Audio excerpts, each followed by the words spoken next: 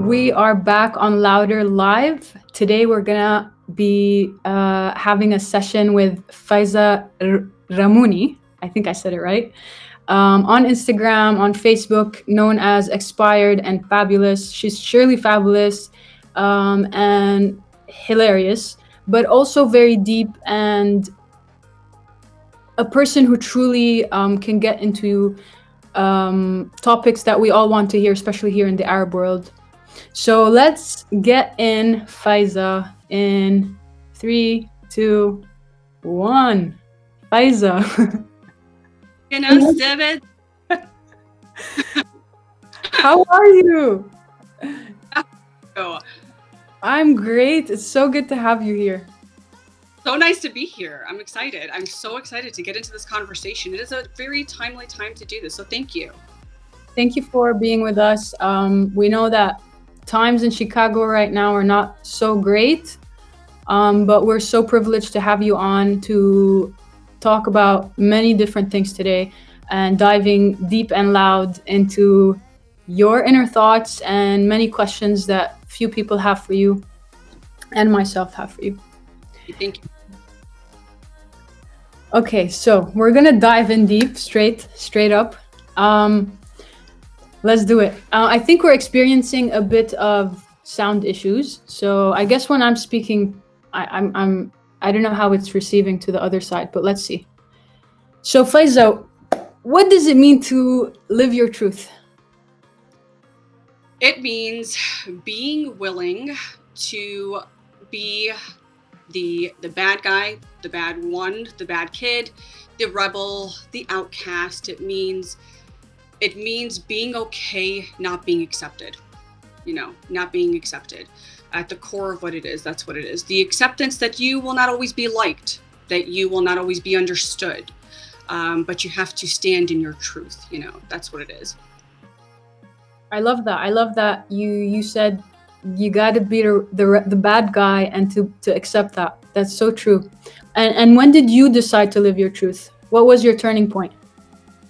My turning point was almost forced in a sense. I feel like I was always looking for truth. I was always asking questions, and it came down to after my first ever relationship had ended, and my ex had put my reputation out there, and the community had, in a sense, ostracized me. And they didn't say, get out. They weren't like, get the fuck out of here. It was actions. Actions, spoke much louder than words. The gossip, the reputation destroying. It put me in a position where I had one choice. Do you either lay down and you deal with this, or you speak up? And speaking up was the only thing that I could do. It was the only way that I felt I could be heard. And I needed to know I wasn't alone. So that journey started for me out of necessity. I don't know if I would have been able to really live my truth had I not fallen as hard as I did. So my truth came because it was forced to come.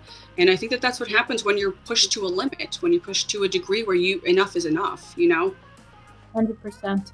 And did you feel any sort of did the change did you feel discomfort when you were going through that change from transitioning, and how did you deal with that discomfort and change? Absolutely, on every level, in every way, to every degree. But you have to understand that every journey is a moment for you to look at yourself. You have to. It's a constant evaluation of yourself and the people around you. Sometimes your family, it's not just your community, it's your family, it's the people you call your friends. It's a constant evaluation of your world, and the people around you. So I had to find myself being okay, not being okay. Having days where things were not okay. And there were days where I was very broken, and there were days where I was very sad and felt very hopeless and felt very just confused and conflicted. And I had to accept that the good emotions came as much as the bad ones, and you had to feel through both of them to find yourself. That's what I had to do, constantly evaluate me, find me throughout it, ask the right questions. And what were your biggest fears or challenges going through that? Oh, the culture, the community. the faith, the people within it. And I say the faith in the sense of not in any way, shape, or form tagging the Muslims with the faith. You know, Islam is perfect, Muslims are not. And I think that I found myself extremely conflicted, and constantly battling ups and downs, whether what I was doing was right or wrong, because of the cultural aspect of it, the part of the community. It was very loud because they're out to discredit you as a woman, make you immoral, indecent. I mean, they attack you where it hurts, and its reputation. So that was very hard to have every day new things being talked about you, so many untruths said, and there's nothing that you can do because they're just so loud. So you almost find yourself accepting that people are going to talk, and people are going to say what they're going to say, and they're going to want to do this, and their goals are very different. You have to stay focused on your own. It's not easy, girl. It's not fucking easy. And I say this to clients all the time, because sometimes people will get on a call and they're like, okay, let's do this. Let's fix everything today. It's like, bitch, it's not going to happen. It's a one-time call. That's not going to happen. You have to, this is a process. It's a daily, every single day you have to be working on yourself. And the voices will be loud. You got to be louder internally with yourself. 100%. I agree with you. And did you experience some sort of anxiety going through that journey? And how did you deal with that? Absolutely. When I went through my journey, I was, for those who don't know, I ended up suffering like a nervous breakdown. Like I just was too loud. I couldn't take it. I ended up suffering a nervous breakdown, being hospitalized, diagnosed with PTSD, depression, and anxiety disorder. And it was very loud. I was facing a lot of internal and mental struggles. And so the anxiety was very high because it was on so many different, in so many different areas of my life, and finding the triggers are what saved me in many ways. Getting help, of course, getting help. You got to get help. In our culture, we don't even talk about mental illness. It's like it doesn't even exist. It's like, well, if you're feeling that way, just turn to Allah. It's like, yeah, okay, well, that's why he made mental health facilities, so we can turn to other people to get some help, right? Okay, So I that mental illness is very real in our communities. And I think that what I did is I stopped running from that, right? Running from, this is not true, it's not there, it's our faith, just pray 2 more rakats, you'll be fine. It's like, nope, just I feel the same, nothing's changing. So I stopped running. I started looking. I had no choice. I had to look. I'm like, I'm feeling this. What do I do? So I sought help, professional help. And then afterwards, I had to do it on my own. I had to ask myself the questions and not allow the outside voices to fucking come in and distract too much, because they will. That's what they're there for. 100%. And when you say you looked for help, can you talk to us about that journey of help that you got? What kind of help helped you in your mental illness? I was, as I said, I was hospitalized. So when I was, girl, I did not have, it was not something I expected to happen in the first place. I mean, everything happened so quickly. I found myself very desperate. So I had to sign myself into the hospital, and because I didn't want, obviously, the court to do it and go through all that journey, because it would be much harder to get out at that point. So I signed myself willingly in, and that's the part where, I had help available. You know what I mean? So it's not like, I don't know if I would have sought it myself, but I'm a high encourager of GoFundMe, because, it was given to me by the sense that I did go see my therapist, and there was a moment that she recognized I needed help. And so she made that decision for me. So you got to help yourself. You got to put yourself in a position to get help. Recognize that what you're feeling is not, if you ever get to a point where you feel just helpless, you got to get help. So I did get help. I was on medication for quite some time. And then I lost as I said, I didn't have insurance. So I couldn't even get medication afterwards. I was in a position where I was dealing with deep anxiety, PTSD, severe depression, and I had no access to any sort of medicine, no help, nothing. And that's the moment where I turned to God. I turned spiritually. And I really did. I turned deep, and I asked Allah, I surrendered myself. I surrendered myself at a moment where I lost everything. I had surrendered myself to, I have to lose control. I have to let go of trying to control. whatever's happening in my life, whatever I'm feeling. I'm trying to control this. I have to let go. I can't control this. I have to surrender right now. And I did. And then surrendering, I can't explain it other than I found a strength that until today drives me, you know? So yes, we got to get comfortable with the G word, that there is a spiritual power out there that if we surrender ourselves to it, holds a very great, extreme, sorry to sound repetitive again, but power within all of us to do great things. So yes, that's what helped me through. That's beautiful, and I truly resonate with that. The G word is a big one. It is, yes. So after going through that journey and finding yourself on the other side, what does happiness mean to you today, and how do you continue to achieve it? Imperfection. That's happiness. Happiness is understanding that life is not perfect. You know, we're not perfect. We're not meant to look perfect. We're not meant to be perfect. We are flawed beings. The acceptance of that opens us up to a whole new world. Okay, I'm imperfect. I am learning every day. Even through the current climate that the world is in right now, I'm learning every single day.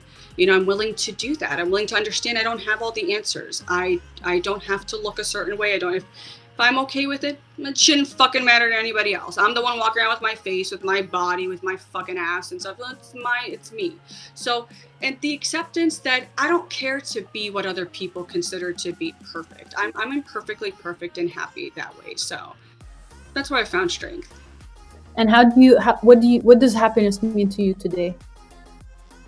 Well, happiness is the acceptance of that. The happiness is the acceptance of just living vicariously through yourself, you know, not through other people, you know, not through some other people's experiences, how I'm going to live vicariously through that person's relationship, and that living vicariously through yourself. So it's accepting yourself the way you are, the way you come, and to continue learn through That's it. Being unflawed and being happy as you. Happiness is, people want to find this big dissection to what happiness is, but what is it? And where does it go? And how do we find it? And what direction do we look for it? Well, here, this is where you look for it. The acceptance of yourself. The moment that you say, okay, well, I'm not trying to feed societies. And happiness is that, the acceptance that you are you. Period. There is no, you don't need to explain it. You know, people, those who like you will be in your life. Those that don't. The mission that you do is all in pursuit of yourself. Happiness is that, being you, being unflawed and being happy with that. Because we live in a world that tells you have to be something that you are not, and you don't have to be. You be your own fucking self. That's happiness. Being you, all of you. No excuses, no justifying, well, let me just explain why. Nobody gives a shit. You don't like me? Move along. I'm not harming anybody. I'm not bringing any discomfort into your life, not draining your bank account. Who gives a shit? Go along, you know? That's happiness. Giving a fuck, really. Just being you. Yeah, and it's, I feel it also adds to appreciating the little things in life, resonating to the little things in life. Yes. Well, here's the thing. I feel like that my answer has a trickle effect, in the sense that you are a happier, better, more, you know, empathetic human being when you are happy with yourself. You know, so happiness is with yourself. You have to find it here and accept every bit of you, your ugly past, maybe your present, and wash it away to a better future, to find and love yourself. That's how, of course, it has a ripple effect to how we treat other people and how we treat the world, animals, the environment, everything. So happiness is simplistic. It's loving yourself. That's what happiness is. Loving you and being okay with you as you are through your journey of life, you know? I hear you. Rawan Hamoud is asking, just before we move along, how do you deal with stress? By dealing with it. You cannot, and we talked about this earlier, kind of like running, that I spent so much of my life running from my problems and running from the emotions that I was facing, which is that you got to deal with it. The stresses that you're facing, some of it can feel overwhelming. And I think that rather what we do is with the overwhelmingness, when it gets too overwhelming, is the moment where, well, how can I de-stress at this moment? I think first, feel your emotions. And number two, find ways that you feel empowered. The reason that we feel stressed is because we feel that we've lost our power in a situation, whether we've lost our voice, we've lost our ability to feel we're getting in direction of our life, the career we want to pursue, whatever it might be. The stresses are based because we think we've lost our power. So find something you feel empowered with at that moment. Put on a piece of music that you can dance to in your room. You can't dance because you're sharing a room with your sister or your sisters. Fucking go to the closet or go outside or go for a walk. Do something to find yourself completely in power with you. Something that makes you feel light, makes you feel like, I'm always for fresh air. Get the fuck out, go for a walk. Air helps us more than we think. We are so glued to this that we don't even get the fuck out of the house. So getting out to de-stress, find ways to feel empowered. And moving on with our conversation, you mentioned something around happiness and accepting yourself brings you to be more empathetic with yourself, with the world, with people, and so on. What does empathy mean to you, and how can people, first, what does empathy mean to you and how do you practice it? Oh, empathy to me is connection. Empathy is the ability to understand that you may not always get it, and you may not have been able to experience something, but you are willing to listen. Empathy is the willingness to listen to all sides. And before you even make a decision, to listen to people with an open ear. I practice that every day in my job as a relationship advisor. I say this all the time. I have a job simply for listening. I've spent my whole life willing to listen. I have done this for 12 years now, and it's started by my ability to just sit and, you want to talk? Sure. What's wrong? What's going on? You want me to call a piece of shit for you? Sure. Anything to make someone know they're not alone. I've always been that person. And in doing so, look, I created a career for myself simply to just listen. So that is what empathy is, the ability to connect with someone else. Even if you can't necessarily get it, you see them and you let them know they're not alone and they're heard and seen. I feel you. And I also believe empathy is really putting yourself in someone else's shoes, even when you don't agree with them, even when you don't understand what they're going through, but and you know that maybe what they're going through is maybe pathetic in your perspective, or they can simply get over it. But being empathetic is understanding that this is their perception and you got to accept it and put yourself in their shoes and feel maybe their pain somehow. Absolutely. I think, yeah, and I think that resonates with what's happening today, for example, in the world, on your side, especially right now. Can you talk to us more about that and how you feel about what's going on today? I love what you just said. I just want to fucking give you a virtual push, because that's how I just show my excitement about something. I love that. It's very true. It's as I said, looking at somebody and listening, the simple art of listening, no judgment. And I think that that's even, it resonates to the current climate. Listen to what's going on and really see, so many people who tell me they'll say things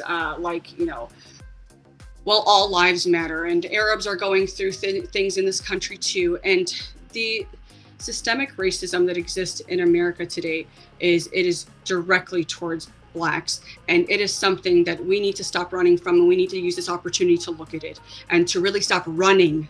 Let's face the reality. Change comes when we are willing enough to look at the problem, and we can't run from the problem.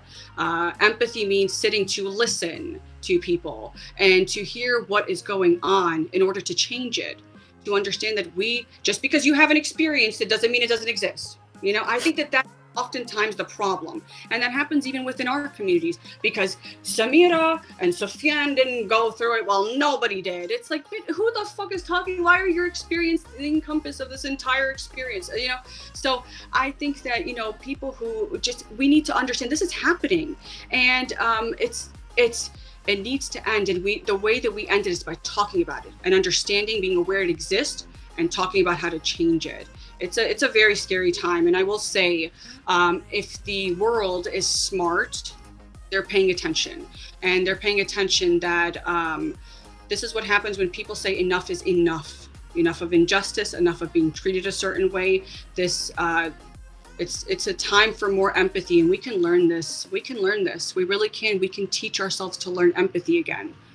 I think it's also very important to highlight that when we say Black Lives Matter, like you said, it does not mean that other lives don't matter. It just means that the focus today, or just today, or in this minute, is about this certain situation. I think it's also important to highlight that the bridge between both worlds, where you are today and where I am today, I think there should also be empathy there, because I don't think that we feel the way you're feeling today, despite the social media and all of these things, because we don't see it or witness it firsthand. And you don't feel what we feel on the other side, that we go through every day, with a lot of the wars that happen here, or our families being taken through these things, these experiences.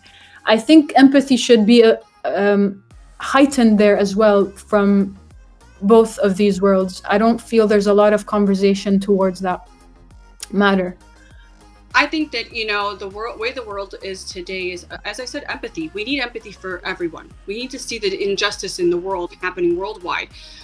This should be as I said, a wake-up call for what happens when people have had enough. That is what it needs to be. It needs to be a wake-up call that if we don't make changes and address the things that are happening now, because let's talk about even the racism that is happening here in the United States. It has a trickle effect in the Middle East as well. If we want to call a spade, it's out there too. And there's a lot of things in our culture that we need to racially fix as well. So this is a problem that is within the United States, but it does have a ripple effect out there. It does not take away the wars and injustices done, but we need to make change, and to say that it's not about prioritizing what change is more important, but this is something that is affecting our country, and we do need to absolutely focus on it. And I think, as I said, other countries need to pay attention, because this is not exclusively here. This country in many ways was founded on racism, but this has a ripple effect to the greater world as well. So I think that, yes, of course, and these things are awful and it needs to change. But we do need to start facing the realities of what's happening within our world, and how it can have what's happening here can have a ripple effect if it's not treated elsewhere. How can people become more empathetic or more compassionate towards others, especially others who they never have connected with? Let's say someone from this side of the world has grown up here, lived here, and never left to the other side of the world.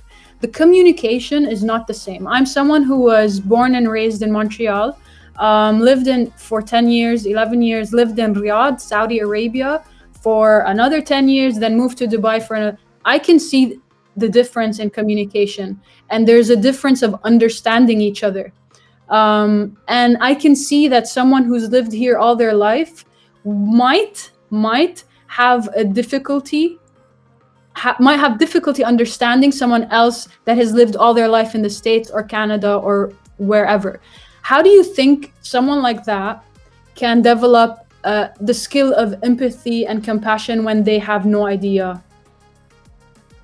I love this question. Connection, as I said, finding ways to connect. There are a lot of things that connect us. There are a lot of struggles that connect us on a human level.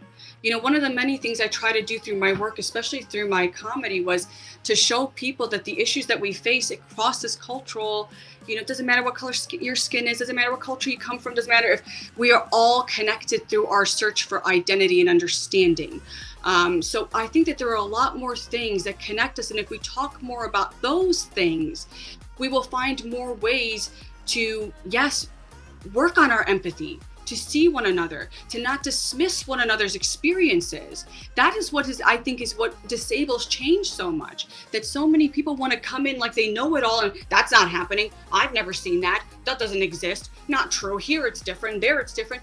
But it's real for everybody in where they're at. We have to listen to each other. If we dismiss people's experiences, then we've eliminated the ability to have the freedom of a voice, to be heard. It's hard to raise your voice. And when people do it, we need to listen, not with judgment, not with criticism, not with a solution just yet. Fucking shut the fuck up and listen. Do you know how many times I will get on a call And I'll be like, listen, to a client, if you need me just to shut the fuck up and not come in, because many times in a session I'm like, well, what happened here and what happened there, why did they say this, why did they say that, because I'm always asking questions, dissecting a situation now, because that's how I understand it more, right? And sometimes I'm like, hey, if you want me to shut the fuck up and listen, I will. And they will say, Faiza, just shut up and just listen. I'm like, okay, done. And that is what we do. We will sit and listen, because some people just want to be heard. They just want to be heard without you fix it right now or to have an opinion on it. Just shut up and listen.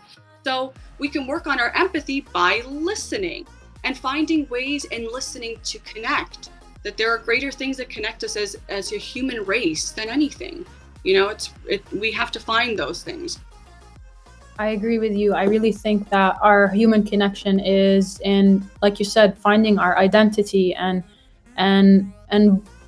speaking louder and being more vulnerable and raw and true to ourselves.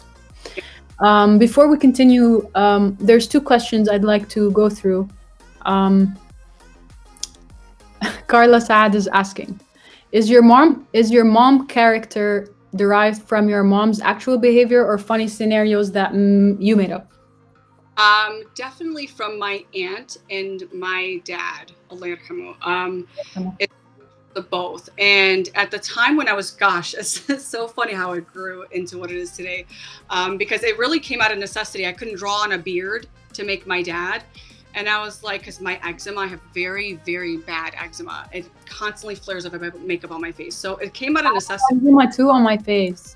Girl, all over my chin and everything. Oh, It would aggravate, as you would probably understand. So I would actually, the mother's character came out of necessity, that I needed that. And then actually I've recently tried to transition it to an aunt so that people could just understand more of who it's supposed to be. But no, my mom is not that marriage obsessed. Not more about if when you find the person. If you don't, sit home, just at least learn how to fucking cook. My mom is disgusted that I am awful. I am the worst. See, this is why she's not married. Like this is what makes you or breaks you. Another question. By Nadia, how do you deal with clients who find themselves in repetitive patterns, but they have the will to evolve? Oh, that I let them evolve. I never step in the way. Have I stepped in the way? Maybe sometimes I've been a little bit like, don't do it, stupid, what's wrong with you? But still, oh gosh, clients know this. I will let them go on their journey. They never have to apologize, because it's all about a journey. We go through our journey. Many times people find themselves in patterns. What I do try to do is, through the patterns, stop them and let them focus on, do you realize how this is becoming something you're familiar with? Why? And I force them to ask themselves the questions that are deeper to get themselves the answers to possibly make better decisions. So, but I never like scold anybody for making their journey. Go through your journey, but be aware. Be aware. Learn from lessons. Otherwise, everything at that point is just a big waste of fucking time. Just going through things without learning something from it. You got to learn from your experiences. So do you believe that to break a pattern, you must evaluate, since they're calling you, that means they know they have a pattern, right? So to break that pattern, that means they need to evaluate step by step what that pattern is to break it, or is there another way? Correction. Not everybody is aware they have a pattern. I think that sometimes they realize that as we start talking. I could talk to somebody in one call and know whether or not they're a creature of some sort of pattern in their past, because it's about the questions you ask. I think that's why I push them. Ask yourself the questions. When you're in a situation, for example, where guys constantly flake on you, or they just ghost you after a while. They never really make an effort to meet. They never really make an effort it's a moment where you have to ask yourself, why are you constantly in a pattern of finding yourself connected to or attracted to guys who aren't investing as much as you're investing in it? And it usually goes back to a very broken relationship within the family home. primarily with a daughter and her father, which is the most important relationship a daughter will ever have in her life. It's the defining relationship. And also the relationship with just your parents, your upbringing, patterns. Our upbringing conditions us to believe certain things. That's where they're formed. So yes, no, sometimes they don't know they have a pattern, but when they're aware of it, that's when the greatest change happens. Yes, absolutely. It's a beautiful evolution when you finally figure out your pattern and then finally figuring out how to break it. That is the highlight of my happiness. I love that. I love that. So Faiza, what are the milestones you have celebrated in your life? Not enough, I will say. For the longest time, I didn't celebrate certain milestones. And I guess in a sense, what are milestones? Milestones in what we are told to celebrate are like what graduations, when you get married, when you got a home, you graduate from college, you have a kid, you buy your first house, I don't really know what the milestones I should have necessarily celebrated, but I think that for me, milestones are moments where I should have celebrated myself more, like where I achieved something. I never really celebrated myself for how far I came from the hardship I went through. I'm only doing that now. So I think that one of the things I didn't do is I didn't celebrate my growth enough. I didn't share enough of the hardships I was going through because I didn't want to be vulnerable. I did a disservice because it allows people to see how you grow. And that to me is a milestone when you can look at yourself in the mirror and it's a different person. Those milestones I should have celebrated more, but I do it now. That's beautiful. I really like the fact that you stated that first, like the things we should celebrate. But yeah, no, I'm not talking about those things because clearly there's a rebel in Faiza and these are not your milestones. Definitely not my milestones. I mean, here's the thing. Will it ever be? I mean, Allahu Alam, I don't know. I don't know what the future holds. None of us do. But currently, my milestones are my growth, like through this quarantine, through this current situation with the murder of George Floyd. And the, civil, what's happening here in America. It's a moment you look at yourself, and then I'm proud that I'm humble enough that I can see my growth. That to me those are milestones, soul growth, diving deep. Yes. And wow, it just slipped my mind. I had a question for you there. Every single day for me. Allah. God knows what that was for. So Faiza, oh yeah, that's what it was. Maybe that's why I forgot it. I'm not sure you want to talk about it, but do you want to talk to us about vulnerability? Oh yeah, let's talk about what do you want to know about vulnerability? Wait, just finish your lipstick. It's sexy. Like this, Very. Good angle, What about vulnerability? Vulnerability, is it how hard it is? Because shit, it's hard. What exactly is it about vulnerability you want to know? Your journey with vulnerability. How important is it? Did you find in your journey? It is of the utmost importance. Okay, vulnerability is of the utmost importance. It is the only way we even can form empathy, our ability to be vulnerable, to share the not so pretty sides of us, the not so pretty feelings, the feelings that may make us feel uncomfortable. It is very important.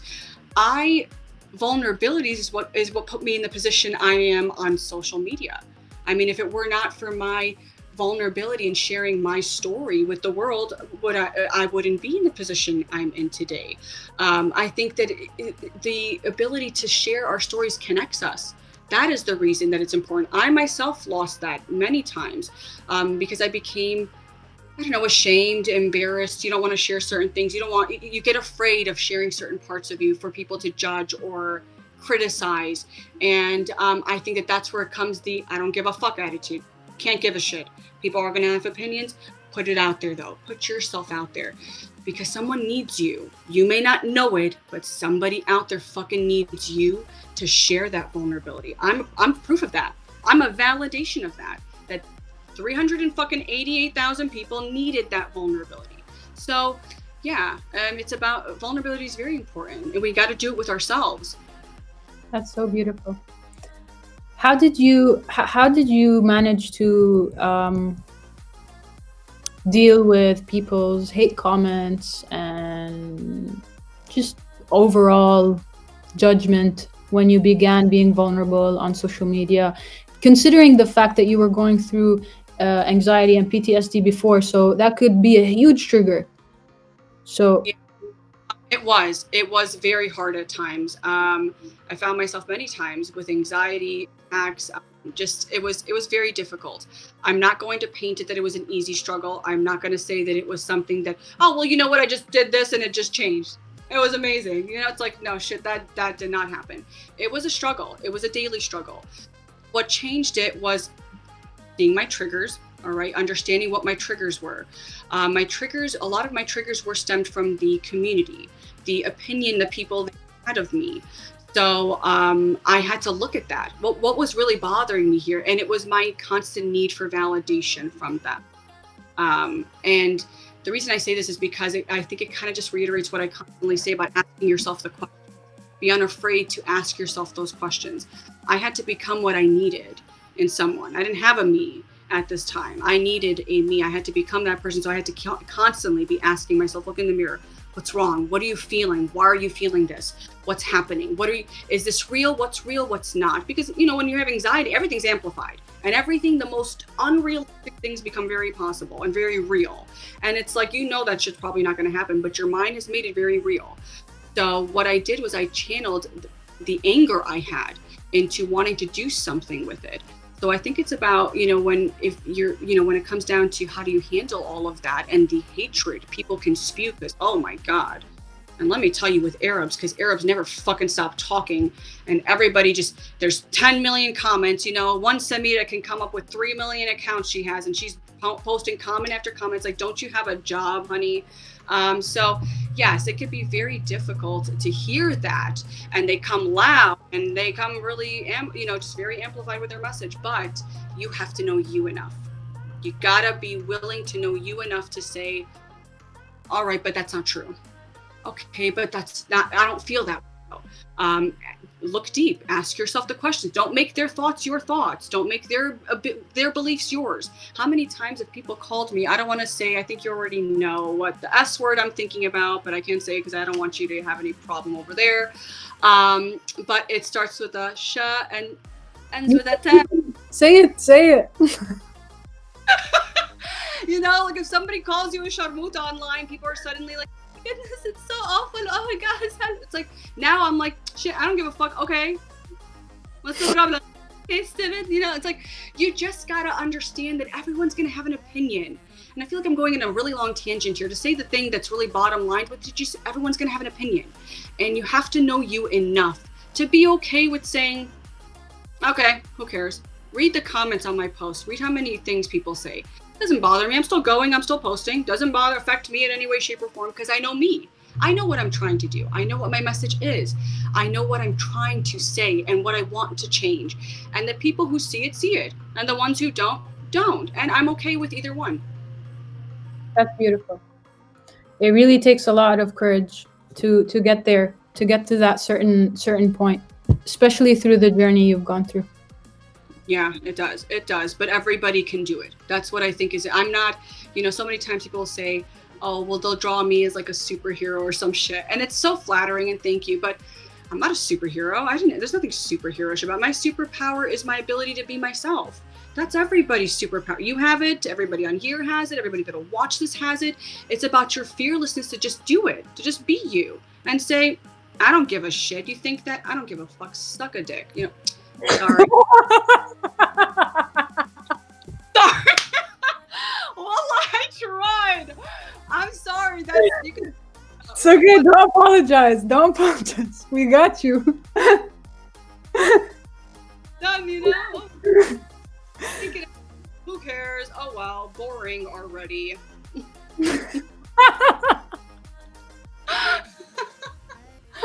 Oh God, I love you. All right. So, talk to us about. So, wait, do you question your sanity ever? No, not anymore. I mean, so many people have questioned my sanity. I mean, I've been a Muslim the longest time. I don't really know, but I'm okay with that though. Hey, listen, it's the people that you think are crazy are the ones that actually have their shit together.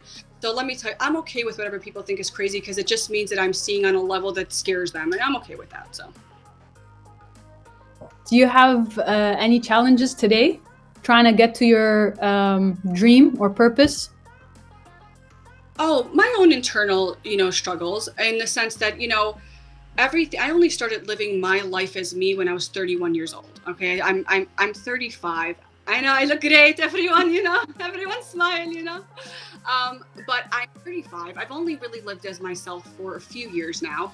It hasn't been a long journey in the sense of being me and living authentically as myself. So I still have my cultural issues I deal with. I'm very involved in the community because most of my clients are Musrab here in the States and overseas. So that is the predominance of my clientele. So I find myself very conflicted, knowing that you talked about it earlier, the differences on how things are treated there versus here. There's a lot of things that connect our struggle, but there are a lot of very different aspects and layers to it that are very different. So it's more of that. I do find myself always wanting to make sure that I stand in the right, that I am standing for those who are not spoken, and making sure to always do it in a way that gets the message across. Do you know what I mean? So that is something I do. It's not a struggle, but it is something I'm constantly cognizant of. I want to talk about something very sensitive, especially in the Muslim Arab community. What is the advice you can give, or do you have clients from the LGBTQ community, and what is the confusion there? Where do you stand? How do you tackle it in the community and for religion? I commend you for being someone to ask this question, because it needs to be asked more often. I have many clients in the LGBTQ plus community, and the first struggle they face is not feeling Muslim. They don't identify as a Muslim anymore, and that is because people see them as that they're not. And one of the first things I will always do is remind them that they are Muslim, and that I highly support the LGBTQ plus community, Muslim or not. And I think that being Muslim, not in any way, shape, or form a detachment from what you identify as. What we identify as is who we identify as. I believe that God makes no mistakes.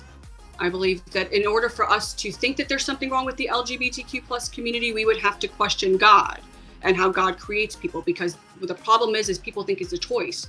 They've chosen to be this way. So it's a choice where you can change your decision. That's not true. That's not true. I've spoken to a great many people who would very much argue this. People, what you identify as, whether that's you see that now or later on, is what you identify as. And I think that we need to have more support and remind our Muslim brothers and sisters from the LGBTQ plus community that they are still Muslim, and they are wanted, and they are heard, and they are seen, and they are valued. And I would much rather them fucking be in the faith than to leave it and hold resentment for people who don't really know how to properly preach it. So that's my opinion on the LGBTQ plus community. I think we need to have more support for them. That's what I think. Thank you for your answer. I think there's a lot that would argue whether it is Muslim or not Muslim. I believe that whether it's Muslim or not Muslim, we should not judge. I think this goes back into being empathetic. Whether you want to resonate it to Black Lives Matter or the LGBTQ community or any kind of community that is not like yourself, everyone should be empathetic towards any human being, whether you understand their situation or not, whether you think it's Muslim or not. Maybe in your world it's not Muslim, and that's okay. That's fine, and that's not wrong. Maybe you're right. But in my world, or in someone else's world, or in Faiza's world, maybe they think otherwise. So what is it to you? If you are being Muslim enough, and if you are being great with God, and you have that straight line connection, what is it to you? I think this, to me, is my problem with the lack of acceptance of it. There's a lot of reasons why it's not accepted. I don't want to go in deeper, but I just do think practicing empathy is something that is very crucial when it comes to many communities and to yourself. Yes, love what you just said. And I think if I can just kind of piggyback off of that, or rather just add to it, I think that you don't want to dive deep, but I'm going to dive deep to say this simple thing, okay? Really what it comes down to, it comes a war of verses, right? That's what it ultimately comes down to. People wanting to argue Quranic verses here or there. At the end of the day, what God asks for in each Muslim, right, is to be a good person. To be a good person with yourself, to have a good connection with you and your inner self, because when we are connected to ourselves, we serve God, right? Because in serving ourselves, we help serve others. We bring about light and goodness. And we also, and in Surah Al-Ikhlas, it talks very clearly, even when it says, "Qul ya ayyuhal kafirun," right? This can be an extension very much to this situation, which is about leave people to their thoughts and their beliefs. If they are not bringing harm to you, you bring no harm to them. If they are not bothering you, you don't bother them. Their beliefs are theirs, yours are yours. Leave them alone. You know, and I think that needs to extend to the greater Muslim world. You know, and everybody can talk about the whole sodomy thing, but with all due respect, since there are straight Muslims in this world that take it from the ass, let's just shut up about the conversation, shall we? Because I'm so tired of hearing that, well, it's a sodomy. Well, you know, Hussein, I could have sworn like you were doing some things you shouldn't have been doing either. So let's just, you know, so I'm sorry, but let's just be the space. Like, you know, I mean, that's a whole conversation in itself. And, but yeah. It is. Someone had to say it.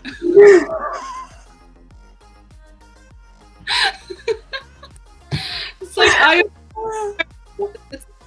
this is haram. Sir, why are you bent over? No. Okay.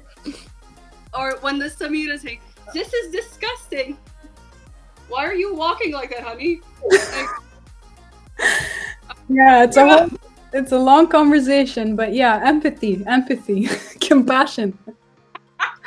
Yes, empathy. Let me tell you something. Here's the thing. Even in that, let's take the joke aside. If we want to entertain it as a joke, right? Even in that, okay, are we not connected in that? Can we not find some sort of connection? Let's just make we have to find ways to connect with each other, to find ways that make us one another, to make us look at each other and see, oh, I can recognize that in that person. I can relate to that. I can connect with that in some way. That's what we need to do.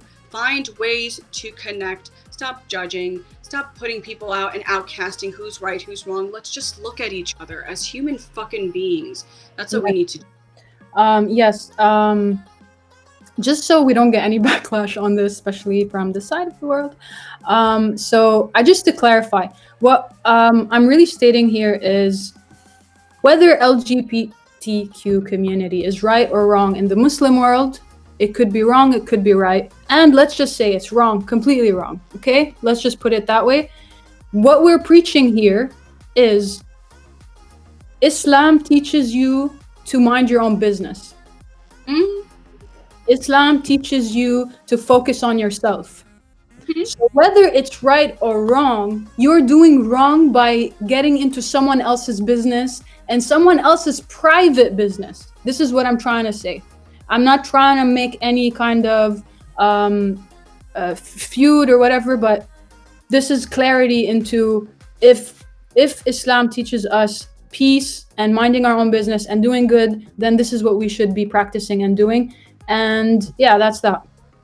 Let me add on that. Yes, you're right. And I agree. And I think, girl, let me tell you something. People will always misconstrue what they want because this is a very taboo subject in the Muslim world. That's the truth.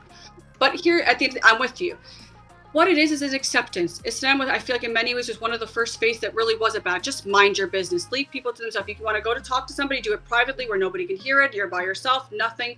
And everything's about intention. You don't know what somebody's intention is. You're not gay, straight, what does it matter? You don't know what someone's intentions are. You don't know what their connection to their faith is. You don't know what kind of person they are, the good they do. Why are you involving yourself in it? Because you want to make this an LGBTQ plus? No, we're Muslim. Period. So you asked me earlier, what do I tell my LGBTQ plus community clients who are in the Muslim community? You're a Muslim. Period. Remember that always. Be in the faith, because the faith, I believe at the core of it, there's so much love. There's so much love and acceptance. We as a people need to project that better, because that's how we represent our faith well. You know what I mean? Correct. Yeah. So there's a few questions that I received through email, around 5 questions about relationships. I'm just going through here. Okay, so the questions. We're going to go through the questions, the relationship questions that we received by email. First question. What are the aspects you'd need to know before diving into a relationship? The questions you need to know, number one, is find out what this person's interests are and how compatible you two are. I think that many times people seek, or like they look at somebody, oh, he's physically attractive, I just want to go, he has money, he has this, he has that. Look at a person's compatibility. What makes you two compatible will outlive your relationship, and it will make you have a long-lasting one. So find the things that are compatible. I think that when I talk about compatibility, at the top of that, I also want to stress spiritually. That is a very important thing. How you connect spiritually, whether Muslim or not, how do you two connect spiritually? Spiritual compatibility is very important. Intellectual compatibility is important. These types of things. So compatibility has layers. You want to look for all of those, how you connect on every layer, intellectually, as I said, spiritually, emotionally. Yeah. I'm just gonna add to that question. Do you, if someone from the Muslim community wants to marry a non-Muslim, what is your take on that? I'm actually doing a podcast episode for that, so people can get a little bit more than I can actually discuss here, because otherwise we'd be on here for an hour more, and it's really gonna be like, girl, shut the fuck up. But I will say that I'm rooting for these types of relationships. I have a lot of clients in interfaith relationships who struggle a lot through the journey, whether married or not, married, dating, engaged. And I think that it comes down to a deep understanding of what you're signing up for. Always keeping your identity, knowing who you are before you step into that relationship, not allowing yourself to be altered because you want to please your partner. You need to know who you are and be stand very firmly on that. Our partners should change. Yeah, our partners can change us as we grow in a relationship, but you have to be the one to want to see that change in the direction of that you're comfortable with. And I think oftentimes the reason interfaith relationships don't work is because people don't recognize themselves later on. And I'll go a step further to say it's the women who don't recognize themselves later on. Guys are fine. It's the women who tend to lose their identities. So I think know yourself before you get into that, any type of relationship. But if you know you can make it work. Yeah. Okay. Next question. Sometimes, let's read the long one so we can get on with it. How can I accept that my boyfriend broke up with me multiple times because of our different cultural backgrounds? I'm a 23-year-old Turkish girl. He's a 25-year-old Arab guy. I really loved him, still do, but he always pushes me away. My Turkish parents fully accepted him. His parents haven't. They've been together for 1.5 years, and he broke up with me again because of this reason. I can't understand how he could throw away our relationship because of a national background. He only sees the differences. I see the acceptance, so doesn't think that I'm worthy enough for him to fight for our relationship. He doesn't think I'm worthy enough. Would love your advice. These types of situations, unfortunately, are very common. And I will say, just let the fucker go in the nicest way. That's the hard truth, because here's the sad truth, the sad reality, or I can actually even extend it to the hard truth of these types of situations. I'm sure you've heard it, this saying that like Arab guys, no matter how many times they date out, they're always going to go back to a girl, married within their culture, right? This is unfortunately, in many ways, this is very true when the guy is worried more about his family's opinions on who he marries and not, more than he cares about himself. If you notice early on that this person is not going to talk to their family, you don't even want to let it to get to 1.5 years. You don't want it to get, let alone to even another month, once he tells you that his family doesn't accept it. Because if he's adamant on that, he's not going to change his mind or fight his family on a reality he's putting out. And that's why he was so inconsistent.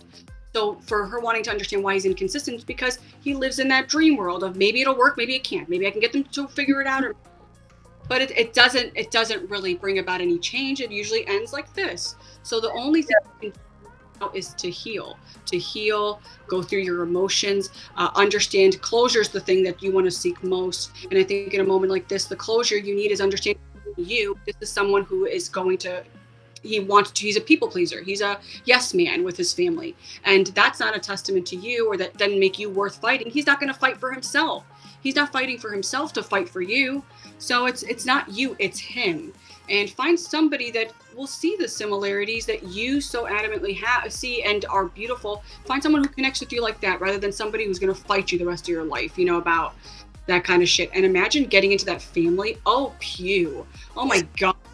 Can you imagine them dealing with the Arab mom always, oh, you don't know how to cook. It's like, man, go home. It's, it wouldn't work.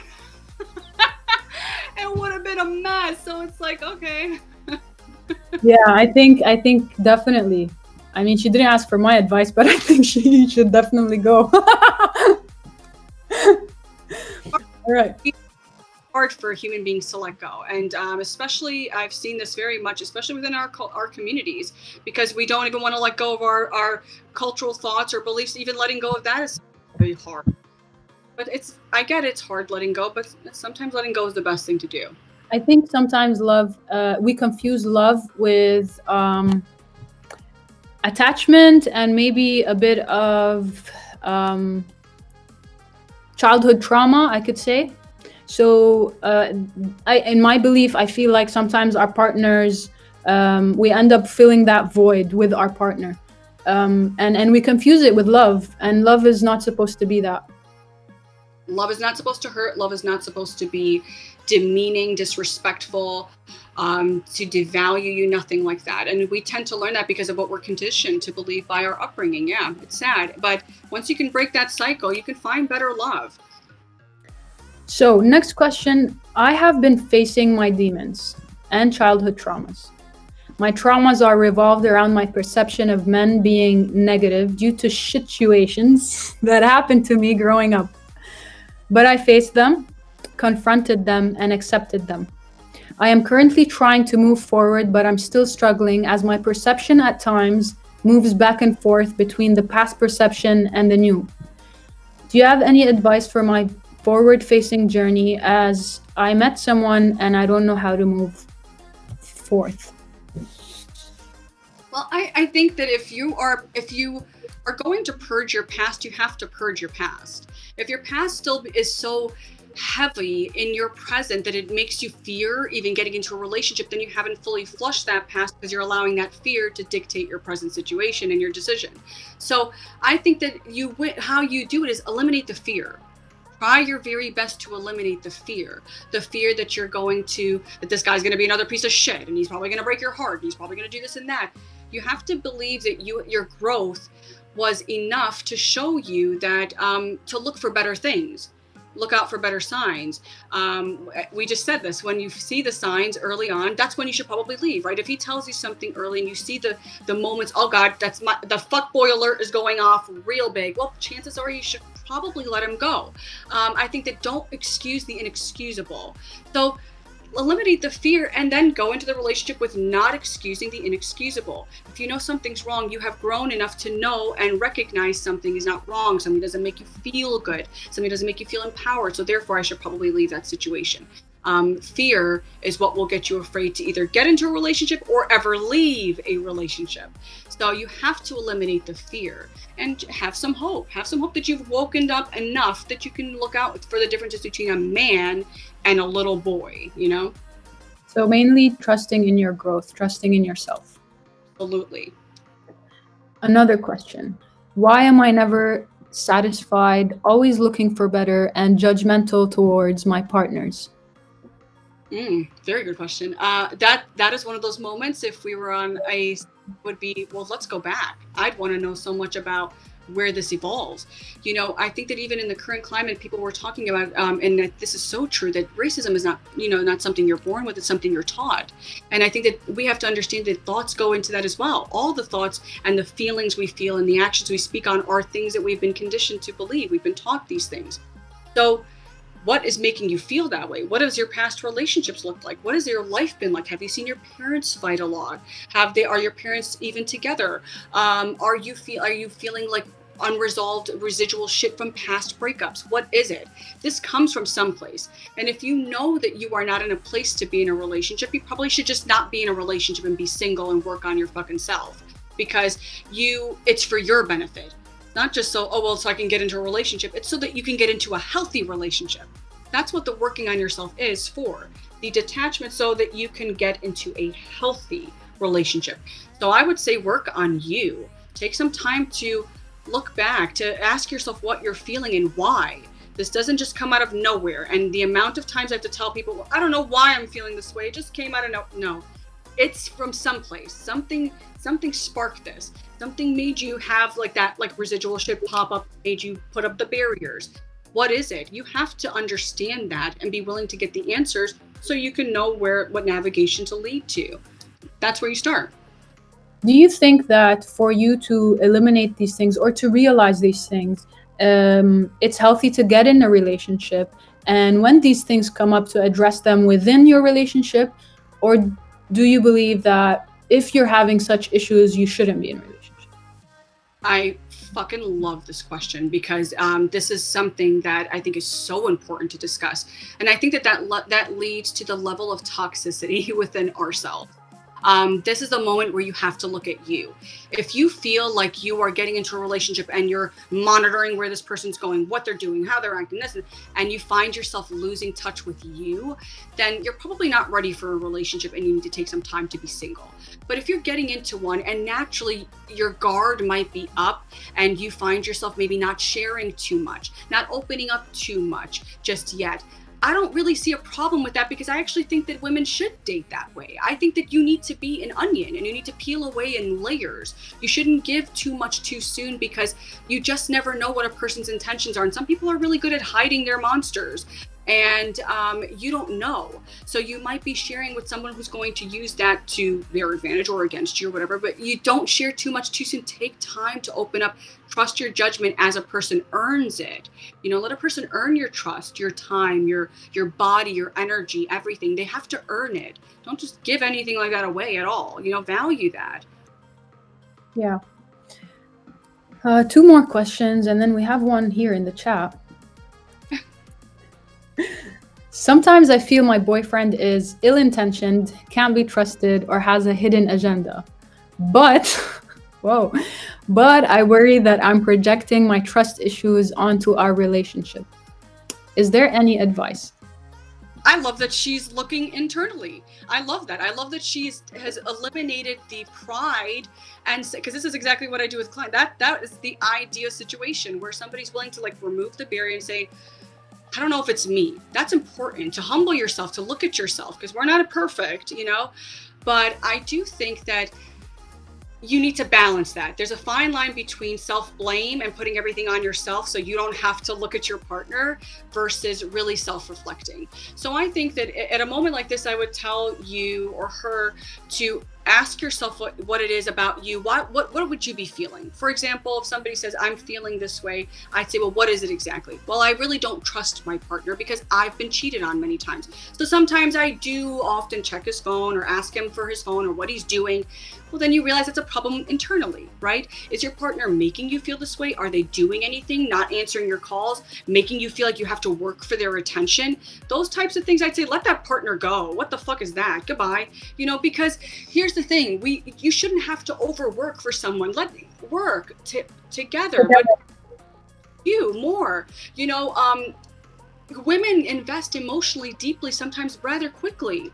And we sometimes can't control that because this is how naturally we're made, but we have to choose who we share it with, so it's not used against us, or you don't find yourself bitter and jaded from the experience of just getting into a relationship just for the sake of being in one and then finding yourself into a pattern of shitty relationships. So I do think that it's about, ask yourself what you're feeling. What are you feeling and why? Oh, I'm feeling this way probably because of my past. All right, then you need to work on that. But if it's that he is being passive aggressive, mind fucking you, posting things in order to thirst trap people and not respecting or valuing your relationship, honey, let him go. Oh my God. Oh, it's just save your energy, save your time, save your soul, save yourself the pounds, or just save yourself, just get out. Get out now. So last question from the emails. Oh shit. Okay, there. My partner and I don't share the same. I think it's what we answered, kind of. My partner and I don't share the same religious views, but we love each other and respect one another. I'm just afraid that this will affect us on the long run. What do you think? I'm good. Yes. I'm glad you're thinking this because that's important. We talked about looking at being aware of the reality of what you're signing up for.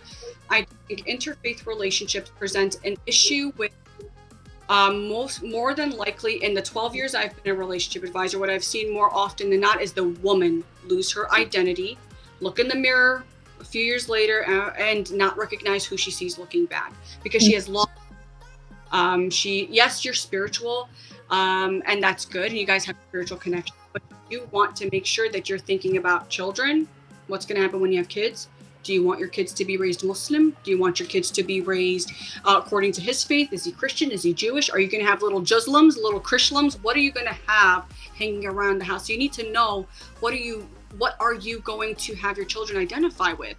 And I think that it's not about assigning something to your kids, but rather children come into this world unknown. And do you know how many kids I speak to today who have identity crisis because they come from interfaith relationships and nothing was asserted for them because they just grew up in a house where it was fighting about this, your faith is this, your faith is that, nobody likes you, you guys are monsters. So you got to think about these things. Not to say that that's going to be the future of this particular relationship or anyone for that matter, but more so it's evaluated. Ask yourself, where do you guys want to see yourselves? If you get married, how do you want to get married? Are you going to find an interfaith sheikh? Because you can go to California and do that, but at the end of the day, your family's not going to be there. Are you going to be okay with that? Are you going to be okay that your family might not want to be involved? Are you okay that he's going to become your everything and your family might ostracize you? You have to think about these things. It's a sad, hard truth, but the only way to ever ask yourself if it can work is by looking at what you need to make it work. So you gotta look at yourself and ask the questions that are going to build your future together. If whoever was asking that, just hypothetically speaking, was from the LGBTQ community, would you have advised them the same thing? No, it's very different because you're facing two different battles as well. But not concerning faith, concerning the topic of family and all that. The topic of, well, it's a different, the way it's even presented is very different. So let's say somebody in the LGBTQ, what I've often had happen is they meet somebody, but they're not looking necessarily for marriage at this point. They're looking for a relationship. So it depends on what you're looking for. I haven't had many LGBTQ plus clients go towards even marriage yet because they're still struggling with the identity crisis. So it's a very different struggle. There are very different layers to each journey. I think that what the commonality in the two is the search for identity. to search to be true to yourself and to claim who you love no matter what. Absolutely. That's the common ground they have. Love who you love, because if you love who you love, you love who you love. However, in an interfaith relationship, the difference is that these are two people that are like identified, I want to get married, I want to move on. They're not yet still trying to figure themselves out. And that's the unfortunate situation my LGBTQ clients in the Muslim community are in. This, I need to figure out myself and get my family's acceptance. When it comes to two people identifying they want to get married, that's a very different story at that point. I've had many people get on the phone like, all right, well, next week I'm going to the sheikh and we're going to do this and, it's going to be fine and my family's not going to be involved, but we'll tell them later. It's like, wait, whoa, hold on a second there. Think for a moment. And they stop and take a moment, give it a few months, and then they realize later on they get into an argument and their faiths are thrown at each other as ammunition against one another. So no, what I say is a very much, I say this directly to interfaith couples because it's directly for interfaith couples. You have to think about this layer because this is a common problem within these types of relationships. Okay, got you. Rawan Hamoud, what do you like and hate the most about being a relationship advisor? So what do you like the most, hate the most? No hate. Disliked the amount of time it took out of my life in the sense that I used to do sessions 5 to 6, sometimes 7, I'd go to work every single day because there were so many more people who wanted to talk. So I found myself wanting to meet demand. That became difficult. I love every part of my job. I have no hate in it at all. I am blessed to say I don't even call it a job. I hate saying it is a job, but it is, just so people know my job is a relationship advisor, but it's not a job to me. It is a passion. I love doing what I do. I love meeting new people. I love hearing stories. I love understanding I'm not alone in this world, finding ways to tell others they're not alone, having actual stories and people to relate stories to so people know that they're, again, not in this world by themselves, not thinking alone. So I love that about my job. I love every part of my job. And we love every part of you. I love you too.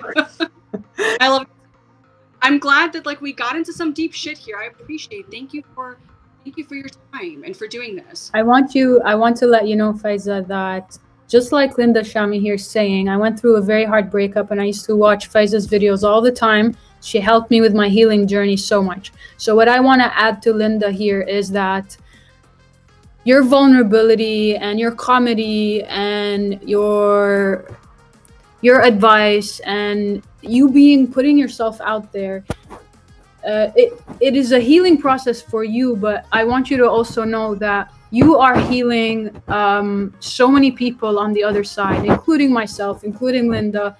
We watch you and we resonate and we know that we're not alone in our pain, in our struggles, in our culture, in our religion, in everything that we go through. What you're putting out there is letting us know that we are all human, especially as a woman out there, as a Muslim Arab woman out there. I really applaud you, and so many people who are watching applaud you too. So I really want you to know that we love you over here, and I really thank you for being part of this journey with us. That made me emotional. Thank you. Thank you for being there. Thank you for allowing me to show people that you can be fucking weird and be yourself in the world. So thank you. Thank you. Thank you, Faiza. Sending you so much love.